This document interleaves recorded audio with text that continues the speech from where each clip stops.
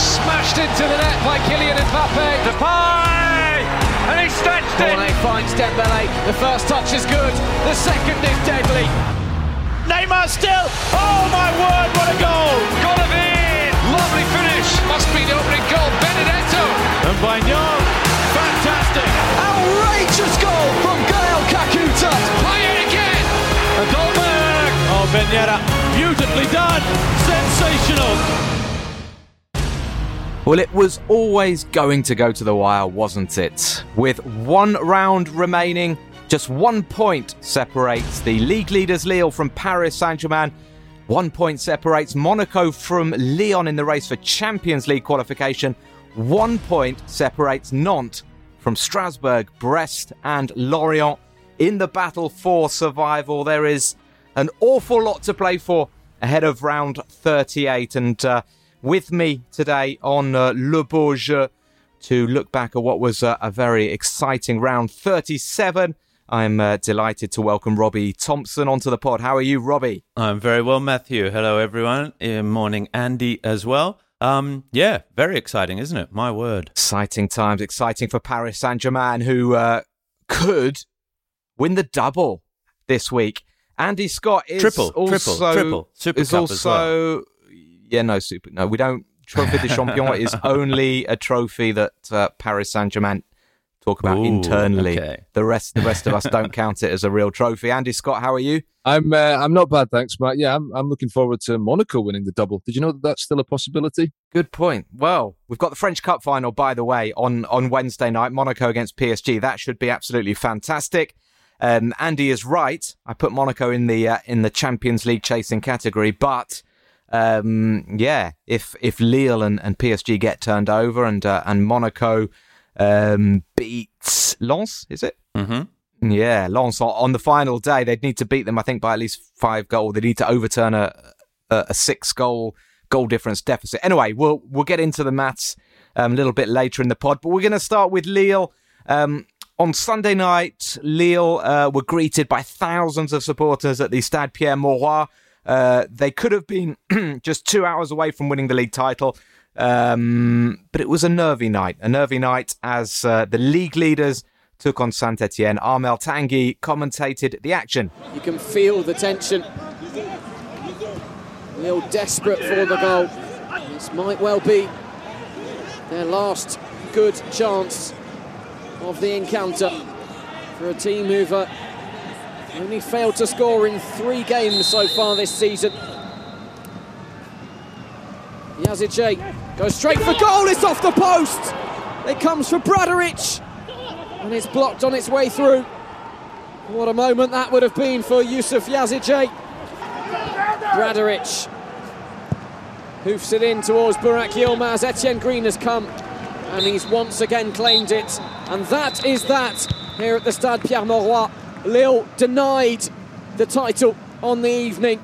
Andy, Lille, I wouldn't say they fluffed their lines. They got a point, which ensures that they have their destiny still in their own hands. A victory away to Angers would be enough for them to clinch their first title in a decade. But obviously, they wanted to win their last home game. And, looking at the highlights of that game, it didn't have many chances, before that Yazici shot that Etienne Green turned onto the post. A pretty worrying performance from them. Yeah, thanks, Matt. I'm not sure if you call it worrying. I mean, I suppose they at the end of the day, they needed 4 points from the last 2 matches to win the title. They've got one. They just need to win the last game now. Simple as that sounds. Obviously, they were expected to beat Saint-Etienne, a team with nothing specific left to play for. But we talked about this last time I was on the podcast a couple of weeks ago. We talked about this, that their home form has not actually necessarily been that impressive. They've had a lot of disappointing results against teams around Saint-Etienne in the table, teams you would normally expect the league leaders to be beating, and they haven't done that. And now it comes down to one last away game, and their away form has been tremendous. So, there's no need for panic stations necessarily. They didn't lose the game. Had they lost the game, of course, we'll talk about PSG, then, the situation would have been different. They would have given up top spots. They're still there, still got the destiny in their own hands. And, this is going to be, I think they should, Christophe Galtier will probably say this is a week for them to enjoy. They've got this it's such an exciting time for them. They're one win away from winning the title. And it's such an exciting time for everybody because it is so tense at the top of the table. So, not a great result for them when you look at the result on paper. A 0-0 draw doesn't look that exciting. But it's still in their hands. And so, that's surely all they could possibly have asked for heading into the last game of the season. I think you've hit the nail on the head, Andy, insofar as it doesn't really matter what happened on the football pitch or tactics and form and all this sort of thing. This is an absolute war of attrition now, and Lille just need to get across the line. It's going to be all about how they can manage their emotions. For me, that result yesterday, whether it was deserved or not deserved, yes, they hit the post, yes, they could have won. It doesn't matter now. They're 1 point clear with 6 days to try and just keep a lid on this. And yes, Galtier's role is going to be hugely important because they'll be worried now because it's not just them. It's all the talk around them. It's everyone saying, oh, they almost bottled it. Now they're only 1 point in front. Any slip up and they will lose the title. And it's going to be that for 7 days now before that. How can they deal with that? Because they are the hunted. And let's not forget, they've also had a very long season as well. They had Europa League football. If they just let any little bit of doubt get into their minds, this could be a very long week for them. And I think it's going to be won or lost in the heads of both these teams, or 3 teams if you include Monaco still fighting for that title. And what happens on Wednesday night between 2 other rivals for the title as well. Yeah, I think Saint-Etienne are playing pretty well at the moment as well. And I have to say, I was looking at that fixture as a potential banana skin for Lille. So perhaps a draw isn't so bad. But Andy, we'll come on to the game you commentated, Marseille against Angers. But just a word perhaps about Angers and whether they can trouble Lille. And also, I think it's significant, very significant, that the captain, Jose Font, is out, isn't he? He's suspended for the final game, not just because he is such a solid and reliable centre-back, but also because I think Sven Botman is a superb player alongside Jose Font. And I just wonder if they're going to lose quite a lot of that solidity without that centre-back pairing. You see, Matt, there you start posing the questions. They're the questions that start. And Lille, this is going to be a week of this for them. My God, how are they going to cope? How will they cope without Jose Font? My God, it's finished. Yeah. Well, I mean, listen. The thing about Lille is that they've got a team that doesn't quite pick itself because everybody knows they play this 4-4-2. They've got lots of options in midfield and attack, and it's not always easy for Christophe Galtier to pick from one game to the next who's going to start in central midfield, who's going to start up front, even on the wings. The difference is in central defence, it's going to be Jose Font and Sven Botman. So when Font's not there, that does, of course, present a problem for them. I mean, listen, they should have enough. I mean, the top of the league, they should have enough to beat Angers. You mentioned the game that I covered last night, and it was involving Angers. I mean, we'll talk about the madness in that match when we come round to it. But put it this way, Angers didn't necessarily play brilliantly in Marseille last night. There was not necessarily much in that game to suggest they should be troubling the league leaders. But one thing that is worth pointing out is they're at home. I know there's no fans going to be there in the stadium, but they're at home on the last day. And it's the last game for their coach, Stéphane Moulin, who's been the manager there for 10 years. So it's a big occasion for them, special night for them, regardless of Lille's situation. They will want to finish the season on a high. We'll see if that has any kind of impact on the match. I think it's going to be such a tense last evening at that game and everywhere else as well. And I think the absence of Font, of course, that will play into it. It'll be, really interesting to see how Lille get on without him. I'm just looking at the team sheet from last night. Who will come in for Jose Font? I think that's a big question because on the bench last night, they had Bradaric, Jeremy Pied, and Thiago Giallo. Yeah, it'll be him. So there's no central defender there Giallo who's been playing as a fullback mostly when he's played. Yeah, but he's played at least once or twice at centre back. But you're right. I mean, that's what we've said all season, Rob, isn't it? Absolutely. That if one of them left, if one of Botman or Font gets injured, they're in trouble, and they've those two have been pretty much ever present. Exactly. Otherwise, it's all midfielders and attackers on the bench. So look, Robbie's getting excited. I can feel this. There. He's thinking it's going to happen. No, I'm just starting the media assault in my own little world. of putting pressure on Lille, turning things around in my head. Yeah, that's just to emphasise on that point, the two players who've played most minutes for Lille this season, apart from Mike Maignan in goal, the two most used outfield players in terms of minutes are Botman and Font. So, these are the two guys who've not really missed a game. And you'd imagine it will be Thiago Jallo who comes into the side. I suppose they could drop one of the central midfielders back into the defence if needed. Maybe Soumaré could play there, but I'd imagine it'll be Jallo. Jose Font was quite funny after the game, saying that he's never seen Saint-Etienne play that well all season, and he didn't know what happened to them last night. And the mind games are starting. Claude Puel, the former Lille coach, now in charge of Saint-Etienne, said afterwards he hopes Lille will win the league. I don't think Angers have got any particular sides to pick. I mean, they don't care, do they, if Lille or PSG are champions? Like you say, Andy, Stéphane Moulin has been Angers' coach for 10 years, and he will want to go out on a high. No question about it. We'll talk about Paris Saint-Germain now. Robbie Thompson was busy at the Parc des Princes as ever. It's very much his second home these days, and Robbie was commentating Paris Saint-Germain against Reims. Let's hear what happened in the capital. Mbappe. Oh, now, was that a penalty? It is. Angel Di Maria very close to the assist, but he won't get it there. It's a penalty. Oh, and it's a red card. Well, that's a bit rough on Yunus Abdelhamid. Neymar steps up, and Neymar, as cool as you like, opens the scoring for Paris Saint-Germain in the 13th minute. Back with Neymar, Di Maria, Neymar. It's clever play, Neymar still. A triple 1-2 between Di Maria and Neymar. Oh, and the mistake, and a second goal. Kylian Mbappe, with his 26th of the Ligue 1 season, his 40th in all competitions this term. There's the cross in, the header, and this time it's in. I'm not sure who it's going to be attributed to. I think it's Marquinhos, did he? But didn't know too much about it. Neymar's got there, only just. And now Moise Kean. And that's goal number 4. And Moise Kean gets his name on the score sheet.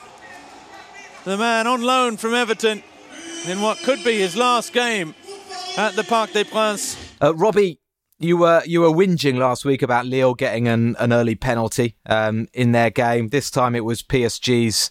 So the question I'm gonna ask you, was it disappointing? Did it ruin the game a bit that PSG got an early penalty? It did. If you listen to the commentary, I was whinging in the commentary last night, and funnily enough, I at half time I went around to the people next to me. I went the PSG match analysts who work with the tactical team and the sporting team with Maurizio Pochettino were just 2 meters away from me. I went and chatted to them. I went and chatted to the French commentators who were next to me as well.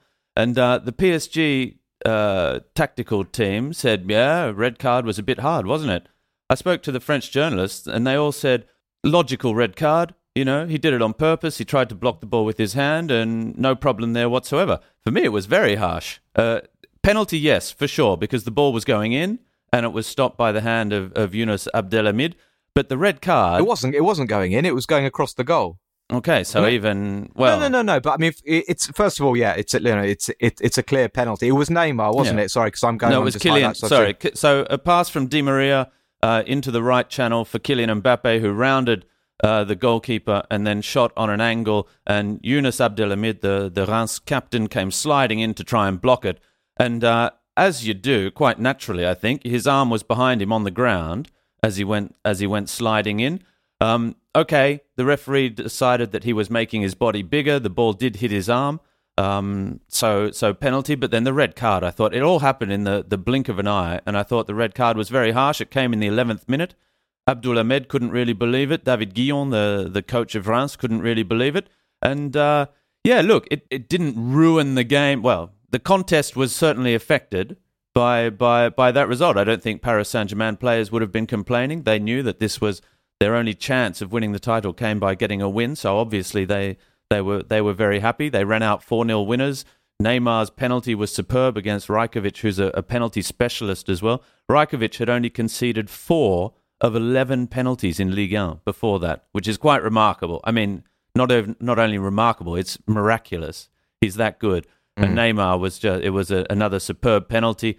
Marquinhos got on the score sheet. Kylian and Moise Kean in the end as well to complete a 4-0. But yes, the penalty and the red card in 12 minutes finished the contest, shall we say. No, the red card, for me, it's not a red card, but we'd have to, the rules change so I often agree. and we'd have to look it up. And I certainly don't think it was intentional because, like you say, he was sliding to try and cut out the angle between Mbappe and the goal, and actually the shot has kind of come behind him and it's hit him on the arm. The referee said to David Guillon, he comes over to talk to David Guillon, and you hear him say in the microphone, "I'm just doing it to the letter of the law. There's no debate. I'm not." Andy Scott shaking his head, but I do think that French journalists and the media coverage, there's very often an acceptance. The softest of red cards, they go, "Well, yeah, foot was up," or much more so than a UK public, I would say. Well, I mean, I suppose the way that the British treat these decisions is not necessarily the right way. Of course, I mean, we have an understanding of the game. Those of us who grew up in the UK, perhaps we have an understanding of the game which is different to certain parts of Europe and the rest of the world. That is true.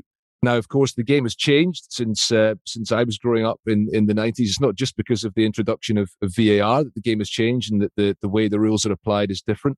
When it comes to the handball law, it's slightly different, perhaps. I mean, the incident last night is not the same as I would refer back to the game last weekend in Rennes, and I know there was not a red card involved, but the penalty decision that went PSG's way in that game to me was bordering on scandalous. I think it was an incredible decision to give a penalty because too often people say, yeah, but if you look at the replay, slow it down and you can see the contact. But I'm sorry, but sometimes you can't always base it on a slow motion replay.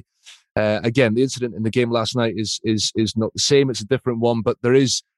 If the referee's talking about applying the letter of the law, well, I'm sorry, but sometimes context is important as well in a game. And, to send a player off in the 10th minute for that, to me, just seems to me too much. I mean, it's a decision that went PSG's way. That's fine. And obviously the way in which they play the game, they're bound to win more penalties and get decisions that go their way. That's all, supporters of smaller teams like Reims might complain and say, if it's, in fact, it happened in the Marseille-Angers game last night, which again we'll come to, but the Angers player at the end of the game said, if that was in the other penalty box, the decision wouldn't have been given, but because it's against us and we're a smaller club, the decision gets given. And I suppose some Reims fans might say the same thing, but, ultimately the decision went against Reims, and that's just unfortunate for them, and it went PSG's way. They went on to win the game easily, and there we have it. They're in a position now to possibly win the title on the last day, partly thanks to that.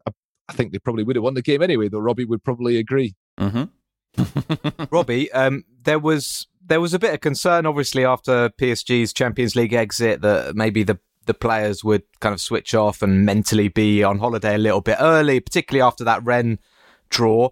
They look up for it. I mean, obviously a good win, 4-0 last night. They're going to have to be at least somewhere near their best on Wednesday if they're going to beat a Monaco side that is just absolutely outstanding in 2021. What do you think? Is Poch going to land the first trophy of his career? And second after the Trophy no, de Rob, Champion, we're not. obviously. I've told you already, the Trophy de Champion. We're talking major trophies, okay? Yeah, okay. What do you reckon? So, I think Poch is, what do you want me to say? No, I don't think they have any chance on Wednesday night. I'd be very surprised if Pochettino. By the way, Rob, lands Monaco, I saw a stat, only Man City have got a better winning ratio than Monaco in 2021. It's going to be a cracking game, isn't it? It is. It's going to be a brilliant game, and let's not forget that Monaco have beaten Paris Saint-Germain twice in Ligue 1 this season, coming back from 2-0 down at half-time at the Stade Louis II, and then absolutely dominating Paris at the Parc des Princes for a 2-0 victory there with absolutely dominating. They got an early goal and then a late goal, and that was enough to do it. Wednesday night. That's one issue. To go back to your question about Paris Saint-Germain up for it, but of course they're up for it, Matt. They're fighting for the Ligue 1 title and the cup final. This idea that Paris Saint-Germain players are only interested in the Champions League is not true. It's not yes, the club has a lot riding on Champions League success. Obviously, they've set out their stall to win the Champions League over the last 10 years, and that's their ultimate aim. But any footballer, of course, when they're coming up to 2 games left, 1 game left to play, and they have a chance to win the league and a chance to win the cup that they've won 6 out of the last 7 seasons, the league that they've won 7 out of the last 9 seasons. This is what they play for. Absolutely, of course. You could see it after the game when Verratti and Kimpembe were watching the last minutes of the Saint-Etienne-Lille game on the telephone in the stands. You can see how much it means to them, obviously. Just what you mentioned, the Coupe de France final. Maybe some of our listeners worth pointing out that Neymar, of course, is suspended for that game against Monaco, isn't he? Kimpembe as well, and Kimpembe too. Yeah, Kimpembe obviously had that red card last weekend. Neymar was booked at the end of the Montpellier semi-final on Wednesday, which was a great game, and Kylian Mbappe was electric in that match. Obviously, I was covering Marseille last night, so only saw the highlights of the PSG game. But Mbappe against Montpellier was really on fire. Was something. Yeah, really quite something. So, but the Neymar situation, there is a possibility that they will appeal the Neymar suspension to the authorities, which in theory means that they could put that suspension on hold and allow him to play in the cup final. But we'll see what happens with that one. Well, Monaco were 2-1 victors over Rennes at the Stade Louis II. Wissam Ben Yedder getting up to 20 goals for the season. Alexander Golovin on target as well for Monaco.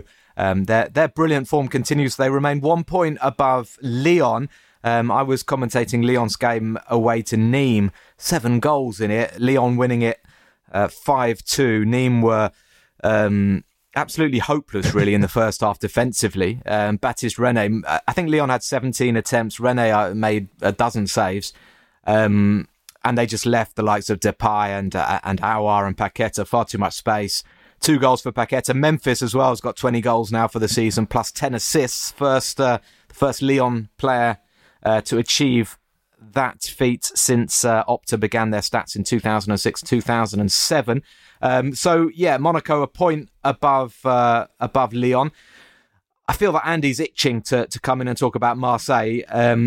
But before we talk about Marseille, a quick reminder that you're listening to Le Beau Jeu, the official Ligue 1 Uber Eats podcast in association with BT Sport. We love your feedback, and we are inviting you to get in touch ahead of our final end of season podcast next week. If you have some ideas for our end of season awards, you can send us an email, league1podcast@gmail.com. We've got categories. Send in your suggestions and we will incorporate some of them, if they're good ones, into the pod next week. We would like to hear from you. They have to be good, yeah. Don't just don't run just of the go mill. for we need something special. PSG players and stuff, because that's what Robbie does. Any suggestions, please, for player of the season? Feel free to give a little argument as to why. Coach of the season, goal of the season, surprise of the season, and moment of the season. So, what's that? 2, 4, 5 categories concocted by producer Ian Holyman. Send in your thoughts, please. Player of the season, coach of the season, goal of the season, surprise of the season, and moment of the season. Moment of the season may not have happened yet. It may happen next Sunday night. Ooh. It may. Yeah, I'm picturing it. Diving header from Ranildo in the dying seconds, and Christophe Galtier's triple salto over the halfway line. He's going to do a David Pleat dance, David Pleat, when he kept Luton up, and it was in 86 or something.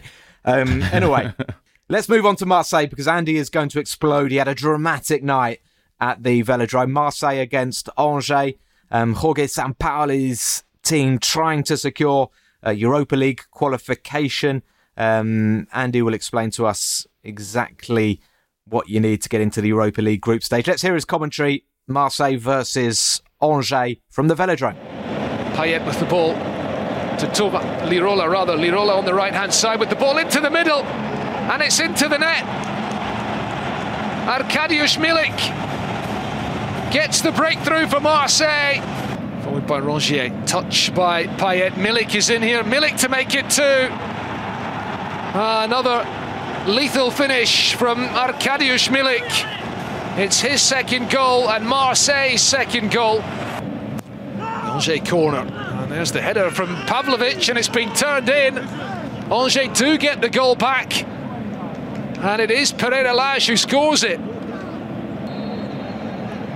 Marseille with more defending to do here. Mandanda comes out to collect. And I think he caught his own player on the way through. The ball has gone into the net. The referee blew his whistle. Now, what the Angers players are saying is that there was absolutely not a foul, that it was a collision between Mandanda and one of his own players. The referee has got this one wrong. There's no offside, first of all, and that ball comes in. Mandanda crashing into Hiroki Sakai, nearly decapitates the Japanese player, and he has given the goal. A dramatic moment in this game, and the Marseille players continue to protest the referee. Jorge Sampaoli has been shown a yellow card, so is Alvaro Gonzalez now. Frank Schneider, the referee, is coming across to take a look at this one in stoppage time. And Frank Schneider is going to give a penalty kick here to Marseille. Incredible scenes in the 3rd minute of stoppage time at the end of this game. They need these points, Marseille, as they chase a place in the Europa League next season. Milik does it. It's a hat-trick for Arkadiusz Milik. That's what it means to Marseille. They might have thrown this one away, but they have been salvaged in stoppage time. Andy, a dramatic victory for Olympique de Marseille. We saw Pablo Longoria, the club president, going absolutely berserk in the stands. A result that effectively clinches 5th place for them as well. Yeah, that's right, which is no small thing, because it means that they'll be, we'll get this out of the way first, shall we? It means that they'll be in the Europa League group stage next season. Now, it previously would have meant a place in the new Europa Conference League, but because of the situation with the Coupe de France final, with PSG playing Monaco and both teams already guaranteed to be in the top 4, that means that the Europa League group stage place for the cup winner goes to 5th place instead, along with 4th. And so Marseille are on course to be in the Europa League next season. They still need a point from their final game to be sure of finishing 5th. They are 3 points ahead of Lens in 6th, and 6th place is the new Europa Conference League. So there is a difference, because I think a club of Marseille standing would say they'd rather be in the Europa League than the Europa Conference League. So that kind of added something. Goal difference is in their favour as well, isn't absolutely, it, Andy? Yeah, in terms of Lens trying to catch them. They'd have to lose fairly heavily. There'd need to be a 6-goal swing for them to be caught by Lens on the final day, and Lens playing Monaco, as we said earlier. So that's pretty unlikely. So they're going to finish 5th by the looks of it, and that means that what happened at the end of the game last night is all the more important, because we'll start from the beginning. Basically, they were actually pretty impressive for about 50 minutes. They were 2-0 up against an Angers team with nothing to play for. A couple of goals from Milik, and they looked to be absolutely cruising. And then Angers got a goal back from not very much. And even then, with 5 minutes left, you didn't really expect Angers to get anything from the game. And then suddenly, with 5 minutes to go, Steve Mandanda comes out and has that howler, which you'll have heard all my confusion in the commentary, and basically drops the free kick into the box, clatters into his teammate Hiroki Sakai, and the defender, the Angers player Romain Thomas, turns the ball into the net. And the confusion came because, the referee on autopilot gives the free kick Marseille's way, because Mandanda goes down. And this is another thing, when we come talk about referees making decisions. This is coup de gueule territory, Matt. It really is, because Definitely.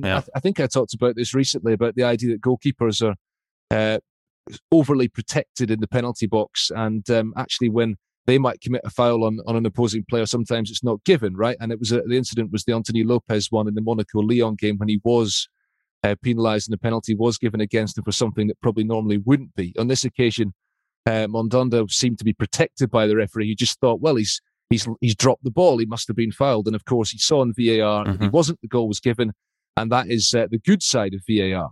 And then at the other end, a couple of minutes later, Romain Thomas, who scored the goal, gives away the penalty, and another one that's not given by the referee initially, but he comes to check the footage and he can see clearly that there is a foul. Now, it's quite interesting, because the player who's fouled is the youngster Amadou Bamba Dieng, who's a young striker who Marseille brought in at the beginning of the season, and who was actually given his chance in the first team by Nasser Largué well, after Andre Villas-Boas had been sacked, and he's sort of hung around in the first team, the fringes of the first team squad under Sampaoli. And he'd come on for Florian Thauvin with about 5 minutes left when Marseille was still winning the game. And it was quite notable, really, because it was Tauvin's last game after 280 matches for the club before he heads off to Mexico. And there he was, just taking off, no reception from the Marseille support, of course.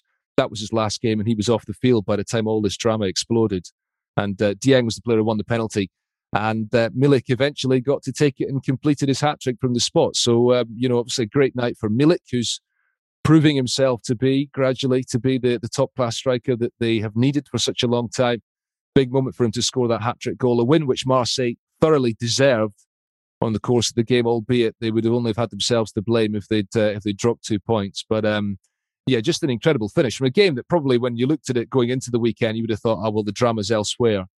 But really quite amazing finish to that match. Yeah, Florian Thauvin, I can confirm, got a round of applause from the journalist when he gave his post-match press conference. So he did get some ovation. And I think people will have a lot of respect for Florian Thauvin for what he's done for Marseille. And, good luck to him. He says he needs to go and find some passion again, rekindle that passion. So he's off to Mexico. I think Sampaoli has done a good job, but what I would say, Rob, is that Marseille have lacked a proper centre forward for so long, and what a difference it makes when you've got a player of Milik's calibre. Can they now keep him? Pablo Longoria says they're in control of the dossier. The dossier seems to be quite complex, and we know that Juventus and a lot of clubs in Italy are very interested in him. It's important, isn't it? Because Marseille are going to be having some kind of rebuild this summer, Robbie, and they need a proper striker. Absolutely. Well, he signed an 18-month loan deal from Napoli, which is from my understanding, there are trigger clauses as well that almost make it permanent. But an 18-month loan means that Marseille are in the box seat unless the player says, "Look, I want out. I don't want to play. Basically, I'm not going to try," which isn't a very professional approach for someone who is clearly a great professional in Arkadiusz Milik. On the football pitch, I think he's a great player. I think no doubt there are clubs that want him, and if he does want back to Italian football, because there is a certain attraction for players that have cut their teeth in Italy to go back there. There's something about the environment there that brings people in. But Milik on the pitch has been fantastic for Marseille, and yeah, absolutely a focal point for the attack, a player that makes fantastic runs the whole time, who never stops. He positions himself well. He defends well. He's that first line of defense. He has discipline. And look, he's not the most creative striker. I don't think he's that charismatic, but he is a machine. He understands football. He knows how to play football, and that is excellent. And what a club like Marseille need as well. So, all great for Marseille to have Milik, and I hope he stays next season, because in European football he will be very important for them. Can I just say quickly that Longoria's reaction at the final whistle is outrageous. Are you serious? And this, for me, a club president acting like that at the end of a game, like a fan, like a long-term supporter of Marseille, except that he isn't. He arrived at the start of this season as sporting director. He's there is pressure on him, yes, but a president of a club has to be able to hold himself. He's sitting 2 seats from the Angers president. A little bit of respect, a little bit of decorum, and look, it's great to see passion. It's Robbie. Great to see emotion, but Matt, do you see other? Tell me another president that's going to be acting like that when your team. Because there's nothing wrong with looking happy. You can look happy, Matt. Okay, I encourage people to go onto YouTube and have a look at the reaction, which is that of a lifelong Marseille supporter at the final whistle, at the end of the Champions League final, when you have won it. Because for a club president to have seen his side throw away a 2-goal lead again in a match where they should never, you have to be thinking more pragmatically than that. For me, and great, Pablo Longoria loving it, going crazy, fantastic. No respect for the man sitting alongside him, the Angers president. Okay, fair enough. But for me, Angers have got more it's long not like term. they're sending Angers down. Angers have got nothing to play Absolutely. for. I mean, so the president doesn't care. No, looking ahead to more pressure cooker situations for Marseille that will come in the future. If Longoria is reacting like that after a 3-2 win, I think that his position, it could become more problematic than that going forward. You've got to be able to control your emotions better than that. Your club president. He's only 34, Robbie. He's a young guy. He didn't know where Marseille was until a year ago, Well, Andy. yeah, I mean, He's worked in 100 different clubs. Okay? Look, honestly, tell me another president in Ligue 1 who would react like that. I feel like there's some jealousy here, Rob. Ooh, just because, you weren't a club president at the age of 34. He's done pretty well so far for himself. On a slightly more, on a serious note, actually, that could be very significant, that result, beyond the obvious outpouring of emotion, the way in which it happened, because, there's going to be a difference, right, between being in the Europa League and being in this new competition. I mean, the Europa Conference League, maybe for anybody who doesn't quite know what it is, I mean, it's essentially a competition for clubs from the so-called smaller leagues around Europe. There's only going to be one team in it from each of the big 5 or 6 European leagues. And it's going to be the team that finishes in 6th or 7th place in the likes of La Liga and Bundesliga and the Premier League. So, for example, the probably most notable name is going to be in the Europa Conference League as it stands, as far as we know, is going to be Roma with Jose Mourinho in charge next season. But obviously, Perhaps Arsenal. Perhaps Arsenal. Well, yeah, perhaps Arsenal. Exactly, Matt. Exactly. But this is the point, and therefore it makes the Europa League that much more attractive. Whereas in the past, the Europa League was kind of seen as this thing that nobody wanted to be in. But the Europa League is now going to be a slightly smaller competition.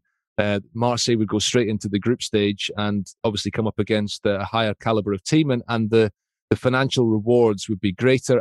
And maybe Pablo Longoria is not, maybe he's thinking very much seriously about the fact that there's going to be more money available for us to buy the players we need. Because when you look at that team, it's not just Thauvin who's leaving. There are other players who are going to go as well. They might not keep Milik. They might get to keep Milik now that they're going to be going into the Europa League. But there's also Boubacar Kamara is a good example. Very talented young player that they've got there. He's only got a year left on his contract, and he's possibly the biggest asset financially.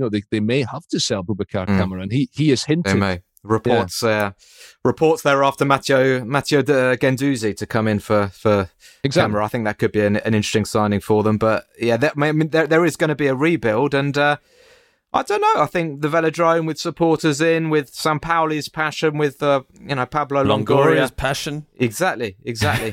That's what I'm thinking, Rob. Not sure you're completely sincere there, but let's get some déjà vu action in. Time to give the answer of last week's déjà vu. You have to guess who we're talking about. The clue was, my father was a wrestler and I inherited his physique. I played only for Marseille in France, and my 3 years there ended with me briefly wearing another team's sky blue shirt. I then had a successful decade in the country of my mother's birth, winning 4 league titles and a Champions League. The answer, will I pronounce this well? Daniel van Buiten.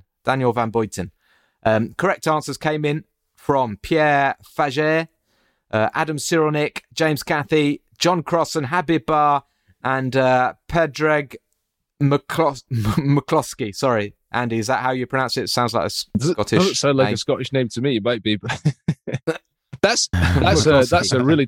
I was listening to the podcast on the train down to Montpellier the other day for the PSG game, and I had no idea who that was, and I'd completely forgotten that Daniel van Buiten had anything to do with Ligue 1. It's amazing how short our memories become. Certainly my memory becomes after all that time. I very much remember him playing for Marseille. I didn't know that his dad was a wrestler. I didn't know his mother was German. Ian Holyman is making them really hard, and this is extremely difficult. So, our listeners are good. That's the thing. They keep on, well, they are. A lot of them keep on getting the answers. So here we go. This week's Deja Vu. If you think you know the answer, you can email us league1podcast@gmail.com or using the hashtag on Twitter, Le Beau Jeu. Here we go.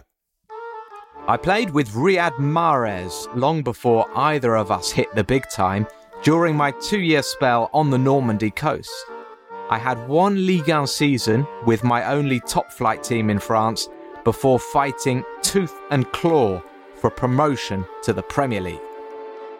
My first name might suggest Italian heritage, but I'm actually of Moroccan descent. I like it, Ian. It's a tough one, but I think it's gettable. I think some of the regulars, Adam Cyrulnik, Habib Barra, and the rest, John Crossan. Good luck to you guys. Do email in, league1podcast@gmail.com. Let's finish by talking about the relegation dogfight. Nîmes are relegated now, along with Dijon. It was a sorry night in Nîmes. Ultimately, lacking the quality, I think, required. Renaud Ripper gave an interview afterwards saying that we have the quality, but we only had 15 points in mid-February. There's a lot going on behind the scenes that has made life difficult, I think, for the Nîmes players. But sadly, the Crocodiles, their 3-year stint in the top flight has come to an end. They are down. Nantes, they've won 4 in a row now. 4-0 victors away to Dijon, bottom of the table, Dijon. And yet, Nantes are still in 18th. They are in the position that represents a playoff against a Ligue 2 side, still to be determined. And everybody else won as well. I was commentating Lyon-Nîmes, and it was just miserable because Nîmes kept conceding, and the teams just above them in the league kept on scoring. We had a big victory for Bordeaux, 3-0 against Lens. Strasbourg won 2-0 away to Nice, thanks to Ludovic Ajorc. And Lorient got a dramatic 2-1 victory against Metz. Metz equalised quite late on in that game. Lorient hit back, and it was Herjot, their veteran fullback, who's playing in the top flight for the first time this season. So, I mean, everybody is fighting, and guys, it does look. I'll just bring you up to speed on the standings. Nantes 18th with 40 points. There are then 3 teams above them on 41: Strasbourg, Brest, and Lorient. And we've got Bordeaux and Reims with 42 points. They should be okay. Important. Yeah. It's not definite, but it is important to point out that Strasbourg and Lorient play each other.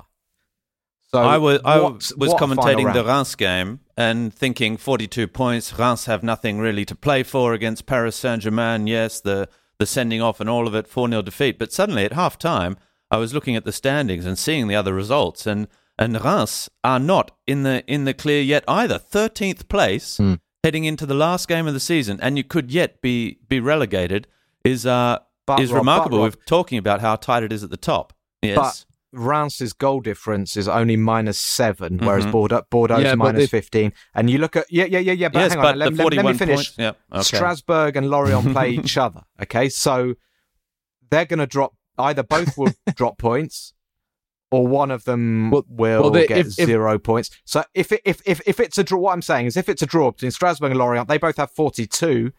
But I guess if Reims lose, they could have a worse goal difference than Strasbourg. But it wouldn't be worse than Lorient. Reims okay. Unless they lose by a barrel load of goals. But nevertheless, the fact is that officially there are 6 teams who could still finish the season in the playoff place going into the last day, even if the chances of Reims doing it are very, very slim indeed. It's all going to come down to that Strasbourg-Lorient game, isn't it? That's going to be a hell of a match. And Nantes, I think, are going to be okay because they've won the last 4 games, and if they win their last match, the chances are they will be safe, exactly, because Strasbourg play Lorient. Yeah. But even if they draw, there's a pretty good chance, I think, because Brest play Paris Saint-Germain, and they've got a better goal difference than Brest, and so they'll probably finish above them. And Nantes have actually, would you believe it, been pretty good the last few weeks. So I think they'll be okay. Koulibaly's back. Mouani's in confidence. I mean, got his confidence back as well. And we were all raised our eyebrows at Antoine Kombouaré coming in, the firefighter again when he was appointed to try and save Nantes. But hats off, he's done the job, hasn't he? Quick word about Brest. We got an email in from Colin Lowener, who is a fan of Stade Brestois. He is from Vancouver in Canada. His local team. And Colin rightly points out, his local team. Great to have fans all around the world. Colin points out that we did give Brest a lot of praise in the first half of the season in particular. They were playing some delightful football. That 4-4-2 was a delight to watch. Players like Romain Fèvre and Franck Honorat causing all sorts of problems from the flanks. And Colin's saying, what has happened, and should we be worried about Brest looking, even if they do stay up? We know there is still some uncertainty with regards to the television deal that hasn't been done yet for next season. Olivier Dalloglio's done a wonderful job, has been linked with a move away from Brest. Should we be worried about Brest, and could they pose Paris Saint-Germain a problem already next weekend? Robbie, what do you reckon? They were very good the first time Paris Saint-Germain played Brest this season. They have some excellent players. They have some very exciting players. I think Romain Fèvre is a player to keep your eye on as well. We've seen the likes of Steve Mounier and even Gaëtan Charbonnier getting amongst the goals again recently, who are two above average strikers in Ligue 1. Yeah, look, they're a good team. They have it's not easy. It's not an easy place to travel to the remarkably named Stade Francis Leblay. Look, what can you say about Brest? They're a small, modest team who punch above their weight a little bit. They've got a little bit of history as well. They've always been a side that in moments in the 80s and 90s were able to impress in the top flight. They're not going to cause Paris Saint-Germain too many problems next week, I don't think, given that it's such a crucial match for Paris. But look, they love a fight. They're a side, I think they're one of the best teams in the air and for tackles and duels and all this thing in the Lille, statistics. didn't they? They beat Lille at home. They concede too many goals, 64 goals conceded. And actually, Andy, looking at the league table, I mean, I'd be pretty worried for them, because if Nantes do get that win, then you're looking at Strasbourg and Lorient, maybe, I wouldn't say like agreeing to a draw, but, if in the last 10 minutes... No, I mean, there is... It is interesting because they actually were given a lot of praise, as you say, in the first half of the season. They beat Lille, but after I was looking at the league table there in early January, they were in 10th place, and they had 26 points. They were 13 points ahead of the relegation playoff place. They had twice as many points as a team in 18th, and they've just completely crumbled since then. They've only won 3 of their last 19 games. One of them was against Dijon, who are rubbish. One of them was against Bordeaux, who are also rubbish. And therefore, the momentum is completely gone. If they were playing somebody else in the final day, you'd maybe give them a chance of getting what they needed. But because they're playing PSG, I'm afraid to give them no chance whatsoever. And that's a shame, because they were a credit to the division in the first half of the season. I think whatever happens now, they will lose one or two good players in the summer, and as you say, possibly their coach. Although you would think that the way in which they've fallen away in the last few months might be a bit of a black mark against the manager, who, by the way, is a very keen painter. Did you know that, Olivier Dalloglio? Didn't know that. I believe he spent time at the School of Fine Arts in Perpignan when he was a younger man. So maybe if he gets sacked and doesn't get a new job, he can work on his watercolors. The Brittany landscapes. I think he'll be in demand, but he does seem to be a very refined character and a very good manager. Let's finish with a look ahead to next weekend, the final round of the season. Don't forget, everybody, if you want to get involved with our end of season pod, you can email us with your thoughts for player of the season, coach of the season, goal of the season, surprise of the season, a moment of the season. Email us, league1podcast@gmail.com. But now it's time for a bon voyage, one final trip for us this season. All 10 matches taking place simultaneously next Sunday night. It should be dramatic. Let's go on our bon voyage.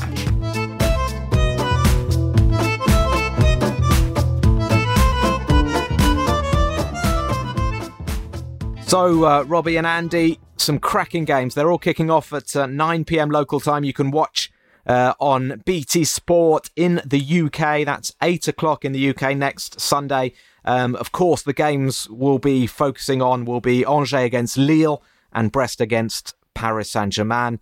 But lots of other big matches.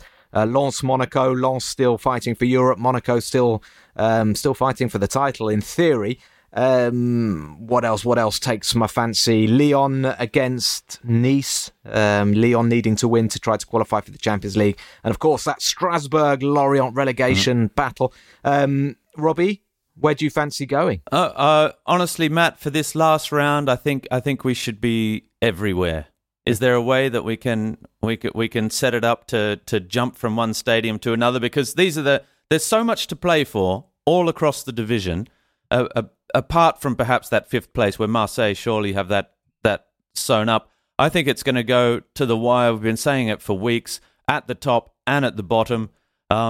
Even that playoff place is a very difficult one because there are some good sides coming up from Ligue 2 as well. So Troyes, who are owned by the City Group now, are on their way up. Clermont, for the first time ever in their history, are on the way up. But the playoff side, there are some good sides there as well who are vying for that one. So it's going to be a very, very difficult playoff match for whoever gets caught there. I think we need to be everywhere. Conference it. Let's go. All over the place. I think it's definitely safe now, Robbie, to say it's going to go to the wire. I know we've been saying that for quite a few I think it's going to go to the last game of the season. Yeah. Andy, if you had to be somewhere, where would you be? I was just looking at the fixtures. You know, there's only one game. I think this is amazing. There's only one game which doesn't have anything riding on it in terms of the title, Europe or relegation. So I'm not going to go to Saint-Etienne, Dijon. I'm going to give that one a miss. And I do also think, I think people rightly say that it's great because in the Premier League, notably the Premier League, but not just the Premier League, they play every single game spaced out over the weekend, and I find that just far too much over the course of a weekend. But this is an example of where it might be nice to have every game sort of spaced out, but unfortunately they're all at the same time. So yeah, I have that problem like Robbie does. But why not go to Alsace to watch Strasbourg play Lorient? Because I quite like a big game in the relegation battle. I remember a few years ago when I commentated the last day of the season, it was Angers against Toulouse. And there's going to be a big game in Angers this Sunday. And I remember the Angers-Toulouse game. Toulouse had to win to stay up, and they did in dramatic circumstances when they still had Ben Yedder and co. So Strasbourg-Lorient for me, because that's possibly going to be what decides the relegation playoff place. Then again, they might play out a draw that suits them both, so I don't know. Interesting choice. Absolutely cracking game in midweek at the Stade de France as well, which could also, in some little way, have a bearing on what happens on the final day of the season, because the Coupe de France final between Paris Saint-Germain and Monaco has all the trappings of a fantastic match of football as well. Yeah, it should be great. Nobody has asked me, but I'm definitely going to Angers. Angers against Lille. The emotion is going to be in the air. The tension is going to be in the air. Stéphane Moulin's last game, and perhaps Lille's league title, their 4th or their 5th. It would be their 5th if they could do it. Yes, genuine Andy? Question is anybody, I mean, I said at the beginning, Monaco could win the double. Is anybody going to say this week in France that Monaco could win the league? I mean, is anybody actually going to entertain that possibility, or are we completely ruling that out? Well, it takes PSG and Lille to lose, and they need a 6-goal swing, don't they, in goal difference? So say Monaco win 4-0 and PSG lose 2-0. No, PSG, no, Lille lose 1-0. Yeah. So basically, PSG's result, if they lose, doesn't matter. But yeah, if Lille lose by 2 and Monaco win by 4, then yeah, it's doable. Well, look, it can happen. 3-3 and 3-0 and 3. Are we going to get any? Could happen. Any sort of. No one's going to mention it, though. Is anybody going to promise to do anything, crazy if this time next week Monaco have won the league or won the double? I will do the podcast naked. Via Zoom with a very close-up shot of just that's of my fine, head. Matt, but just turn the video off and then we'll record. I think as far as Lille are concerned, this week it's just a case of don't look back in Angers. And on that bombshell, very nice, Matty. Very nice. I will wish you all a great week. It's going to be a cracking build-up to this wonderful finale to a sensational season. And I can't wait until next Sunday night. Thanks for joining us. Thanks, Andy. Thanks, Robbie. Thanks to all of our loyal listeners around the world. It's been a lot of fun this season. We'll be back, of course, next week. Until then, have a great week. All the very best. Thanks, buddy. Bye-bye, everyone. Beautifully done. Sensational.